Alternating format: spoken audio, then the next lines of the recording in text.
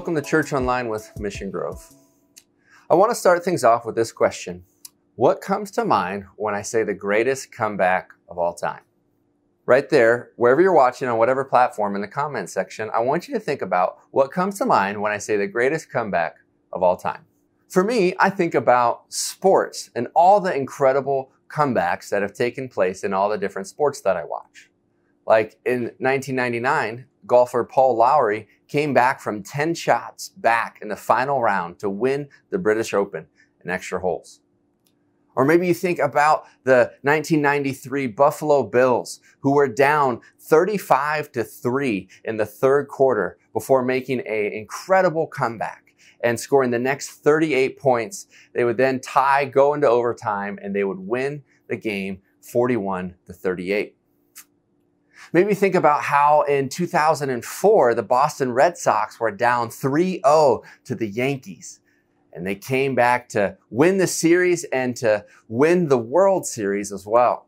But for me, the greatest single sports comeback happened in 1995 with just simply two words.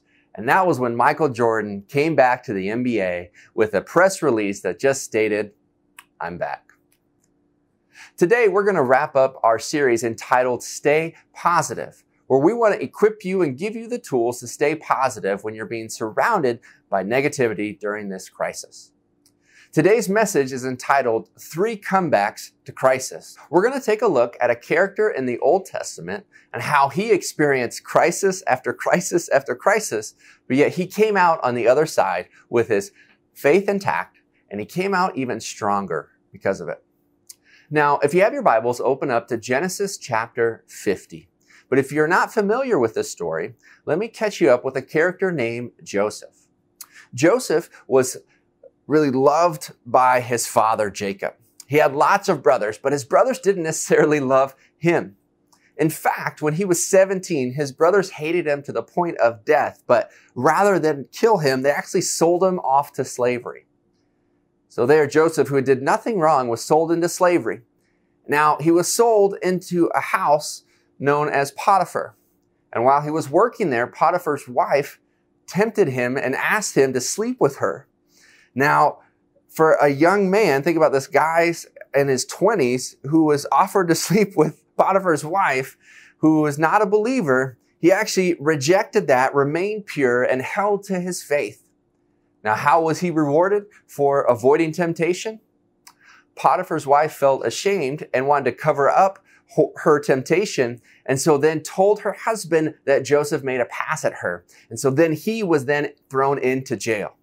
So he was sold into slavery for doing nothing wrong because his brothers disliked him and because he shared some dreams that he had with them. And then he held on to his integrity and his purity and then was thrown into jail.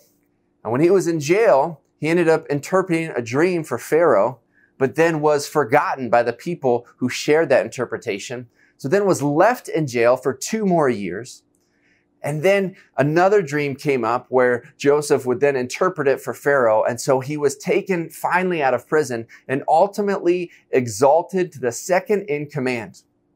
So this teenager was sold into slavery, while a slave was then tempted, but then held his integrity, was then placed in jail, interpreted a dream, but then was forgotten. And so you'd think that someone could be bitter and angry and upset, but he held on to his faith and he rose up into the ranks to where now he was second in command. And there became a drought throughout the land. And so people from all over were coming for food. And guess who came to get their food? Yes, the same brothers who had thrown him into slavery in the first place. Now, how did Joseph respond? He actually showed them grace. And he showed them grace and he connected with his father, and it was an incredible moment. But his father, Jacob, was old in age. And so when his father passed away, his brothers became fearful that now that dad was gone, Joseph was going to get his revenge. And this is where we pick up the story on the other side of this crisis. Genesis chapter 50, verse 15. When Joseph's brothers saw that their father was dead, they said, "It may be that Joseph will hate us and pay us back for all the evil that we did to him." And so they sent a message to Joseph saying, "Your father gave us this command before he died. Say to Joseph, please forgive the transgressions of your brothers and their sin because they did evil to you. And now please forgive the transgressions of the servants of God, of your father. Now notice this phrase here. We're going to come back to it. Joseph wept when they spoke to him. He wept because of the crisis. He wept because of his brothers. He wept for the loss of his father and the loss of time with his brothers and relationships. And we're going to come back to that in just a moment, but let's continue reading. So Joseph wept when they spoke to him. His brothers also came and fell down before him and said, behold, we are your servants. But Joseph said to them, do not fear, for am I in the place of God? As for you, you meant evil against me, but God meant it for good, to bring about it that many people should be kept alive as they are today. So do not fear. I will provide for you and your little ones. Thus he comforted them and spoke kindly to them. Today, I want to share with you 3 comebacks to crisis from this story. The first comeback or response to crisis that we see in this story is one of grief. Now, some of you might be thinking, John, how is grief a good comeback? How is grief a healthy response? Well, grief is human. Grief is not bad. We were created in the image of God. And we learn in the Gospel of John, chapter 11, when Lazarus died, this guy, his friend of Jesus, Lazarus died. And Mary and Martha and others were sad that Lazarus had died. Jesus was going to perform a miracle and bring Lazarus back to life. But before he performed the miracle, before he preached a sermon, do you know what Jesus did? The shortest verse in the Bible, John 11:35. Jesus wept. When you hurt, God hurts. When you hurt, God cares. We don't always have the answer to the question of why certain things happen to us. But we do know that God is with us, that God hears us, and that God loves us. Grieving is an important part of the process of moving forward. It's not about bouncing back, but rather breaking through to a stronger and bigger existence. You don't move past grief, but rather you walk through and with grief. If you've ever lost a loved one, you carry the memories of that person with you. And you might think back to that experience and you might feel emotional. Well, that's a healthy emotion. Grief is not sin. Grief is connecting your emotions to what was and who that person was and what they meant to you or the situation. So in light of COVID-19, in light of the crisis that we're in today, have you taken time to grieve? Maybe you lost a graduation. Maybe you lost a trip or an experience. Maybe you lost a job. Maybe even lost a loved one. Wherever you are, I want you to know that the first healthy response in a crisis is grief. Take time to humble yourself and be honest and to express those feelings and those emotions to God. We see that in Jesus in John chapter 11, and we see that in Joseph. When his brothers came to him and said that his father had died, his first response was to weep.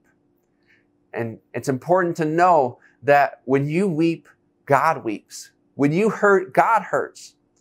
That when you hurt, we hurt. That's what it means to bear the burden of one another as a church. That as a family, we rally together and we show love to one another. And so if you've experienced a loss this season, I want to not only give you permission, but encourage you to experience grief in a healthy way. Talk to a counselor. Talk to a friend. Have a conversation with someone that has gone through something similar. Write your feelings down or speak and have a conversation. And you're like, John, that's too touchy-feely. Okay, if you don't want to do that, maybe have that angry conversation with God. God is big enough to handle your questions. God is big enough to handle your doubts. You see in there that Joseph took time to grieve the loss of his father before having the conversation with his brothers. So the first healthy response to crisis, the first comeback, is actually one of grief. Allow yourself to express what it is that you're thinking, what you're feeling, so that you can move through and be stronger than ever before. The second healthy response, or the second comeback to crisis, is one of gratitude. See, Joseph responded in gratitude to God. His brothers feared for their lives because they had thrown him into slavery and they experienced such loss. But Joseph had a bigger vision and a bigger picture. That while he would not choose the situation, I mean, we're talking years and years and years of his life. This was not a momentary thing. He had plenty of time to rehearse what he might say when he comes in contact with the people who hurt him. But when time came, he focused on the gratitude he had to God. He said, no, what you meant for evil, God used for good. You sold me off to get rid of me, and God placed me, positioned me to have influence, to impact the Pharaoh, to encourage him to save the food that ultimately would save the people. So what you meant for evil, God used for good. God is using this situation for good right now. Now, I would not choose it, okay? But I think we can all agree that there are some blessings found in this. That maybe we've been forced to step back and to slow down. We've had more time at home, more time with family. Even if we haven't been able to get together, getting together now seems more precious to us. You know, when you understand that God has given us life and that He sustains us and that He finds purpose in every situation, then we can be grateful for what we have, grateful for what we had, and then grateful for what God might do in the future. Have you expressed gratitude today? Have you written down what it is that you're thankful for? Maybe you lost your job, but God gave you that job for however long you had it. Maybe God is preparing you for a new job, a different job. Maybe God wanted you to spend time connecting with your family. Whatever it is, look for the good. Look for the things to be grateful for. Look for the opportunities to show gratitude to those around you. You don't want to focus on what you don't have. Instead, you want to focus on what you do have. And what you have right now in the middle of this crisis is God. So praise Him for that, because Jesus is enough. The first response to crisis is grief. Being honest and allowing yourself to express what you might have lost. The second comeback or response to crisis is gratitude. Do you recognize that God is working in your life right now? God is using this situation to speak to you. There's a reason you are watching this video right now. Look, I am grieving the loss of our gatherings right now. But when we get back together, I'm going to be so grateful for that opportunity and the experience to share the Word of God and to worship with one another. And what I'm praying for right now is that because we are meeting online, that there is somebody right now listening to these words, hearing the Word of God that would not have heard them if we would have been meeting in a building at this point. And so I am grateful that God's Word is alive, that our faith is alive, that our church never closed. We just had shifted methods. And so I am grateful that we have technology that we can share the message and the Word, and that we can exchange phone calls and emails and text messages. And soon we can start gathering again. And I'm just so grateful for how God is providing during this time. Are you? The Apostle Paul writes in Colossians chapter 3, verses 15 to 17. Let the peace of Christ rule in your hearts. That seems contrary to what our society is teaching, isn't it? Let anxiety and blame rule in your hearts. No, let the peace of Christ rule in your hearts, to which indeed you are called in one body, and be thankful. See that connection? That when the peace of God is in your heart, the natural response is to be thankful. Let the word of Christ dwell in you richly, teaching and admonishing one another in all wisdom, singing psalms and hymns and spiritual songs, with thankfulness in your hearts to God. And whatever you do, in word or deed, do everything in the name of the Lord, giving thanks to God the Father through him. So he says in that passage, let the peace of Christ rule in your hearts and be thankful. To let the word of Christ dwell in you richly and to sing songs of thanksgiving to one another. And then it simply states that whatever you do, that includes everything. In word or deed, do everything in the name of the Lord, giving thanks to God the Father through him. What are the 3 comebacks to crisis? Well, first, it's grief. Just as Joseph wept for the loss of his father, have you taken time to grieve what you've lost during this crisis? Second is gratitude. Joseph recognized that what his brothers meant for evil, God used for good. What are the blessings that you've received during this time? And what are the things that you are looking forward to that you can be thankful for in the name of Jesus? So you have grief, you have gratitude, and then the last comeback to crisis is generosity. You see that Joseph was generous. He didn't just forgive his brothers. He told them that I'm going to provide for you and your little ones. And he spoke kindly to them. Are you being generous in this time of crisis? This process of grief, gratitude, and generosity is really what has driven the heartbeat of our church, Mission Grove. First, in March, when we canceled our March 15th worship service, I grieved. I miss gathering together. But we had to pivot and move everything digital and online, and we formed a response team, and many of you helped us with that. And through our response team, we learned of 15 different families that lost their jobs or had been furloughed, and we were able to respond quickly and to be generous and to give them grocery cards. And we prayed together as leaders, and we looked for a practical way to be for the community. And on the other side of that, we came up with the idea of playing For the Community Bingo, which is still live and available.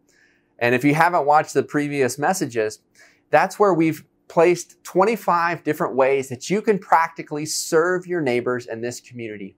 And that when you fill out the card or you get a bingo, bring it into Saddle Creek Coffee Company and you'll get a free drink as well as a free For the Community t-shirt. And so that was one way we decided to be generous. But it's in our prayer of generosity that we felt led and connected with what's known as RIP Medical. And I'm so excited and so happy, and I'm anxious to find out the results of people receiving these letters. You should know that because of your generosity and our generosity as a church, that we sent off $13,000 to make a donation to RIP Medical, which is then paying off $1.3 million in medical debt for 667 families right here in this community. And you know what? It felt good. I'm not quite ready to share the story there, but God has even blessed us on the other side of generosity. And I believe this to be true, that you cannot outgive God. I'm going to share the story with you down the road. So take a mental note. I'm just not quite ready to share it yet because there's more coming. You really cannot outgive God. For God so loved the world that he what? That not that he felt something, not that he took something, but that he gave something. And so, do you want to have a comeback to crisis? Be generous today.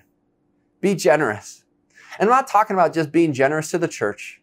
I want to encourage you to give. If you can do so, you can give online. We have a secure platform. We tell people that you don't simply give to Mission Grove, but you give through Mission Grove. And so everything that we've done in the community is because of the generosity of people like you. And so thank you. But also look for ways to be generous with your time, with your talents. Is there a way to help a neighbor or at work? Can you go the extra mile? Have a phone call, grab coffee, meet the needs of someone. How can you serve people? Because when you are generous in the times of crisis, people notice. You're no longer negative. You're no longer looking for people to blame. You're looking for people to bless. Wouldn't that be incredible? Wouldn't that be amazing to be the type of people that doesn't go out and blame others, but instead focuses our attention on blessing others. That same Apostle Paul that I mentioned earlier, who wrote the letter of Colossians, also wrote a letter to his spiritual son, Timothy. In 1 Timothy 6:18, he says this, "Do good, be rich in good, be generous and ready to share."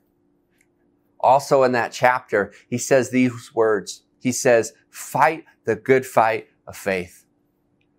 Will you fight the good fight with me?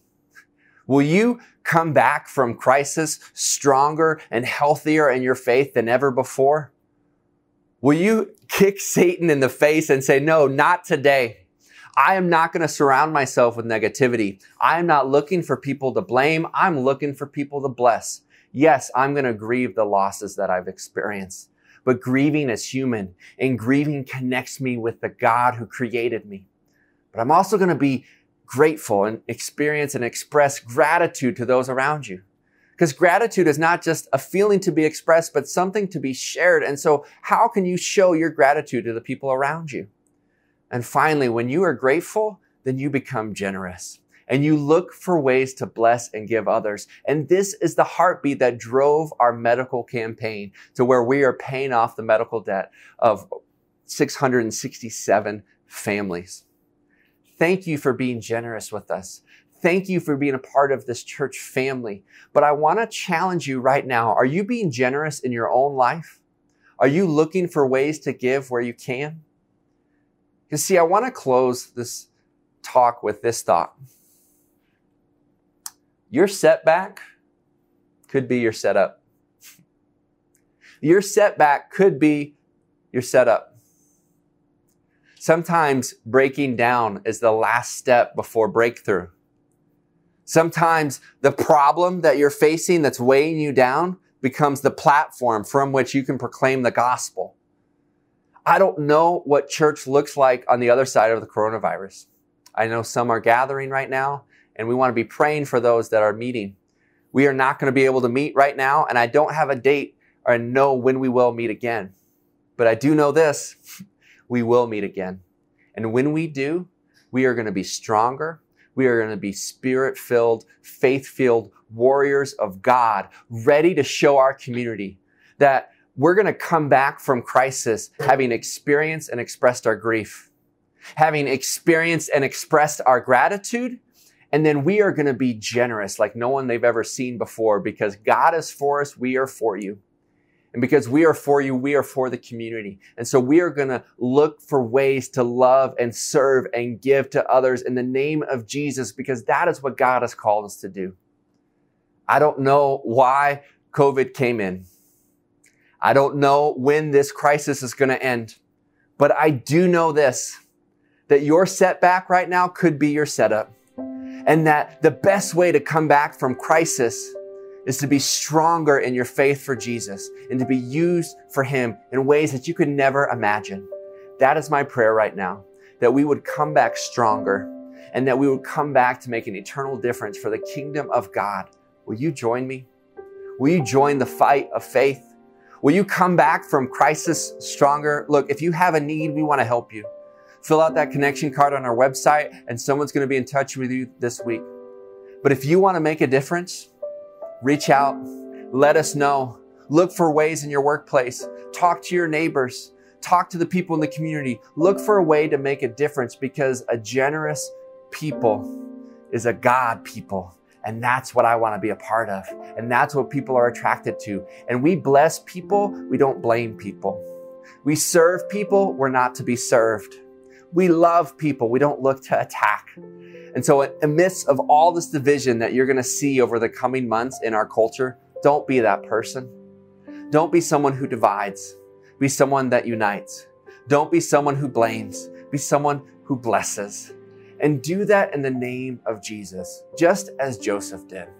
Let's pray. Dear Heavenly Father, thank you. Thank you that in the middle of this crisis, we get to hang on to you. God, I do grieve the losses that people have experienced. God, I grieve the loss of our in-person gatherings right now. I grieve the loss of those who didn't get to have a graduation last weekend. God, I grieve the loss of those who are financially unstable. But God, we know that in the middle of this, you are here. And so I thank you for those who are healthy. I thank you for those who are getting better. I thank you for those who've got new jobs or had enough money saved that they were able to cover costs.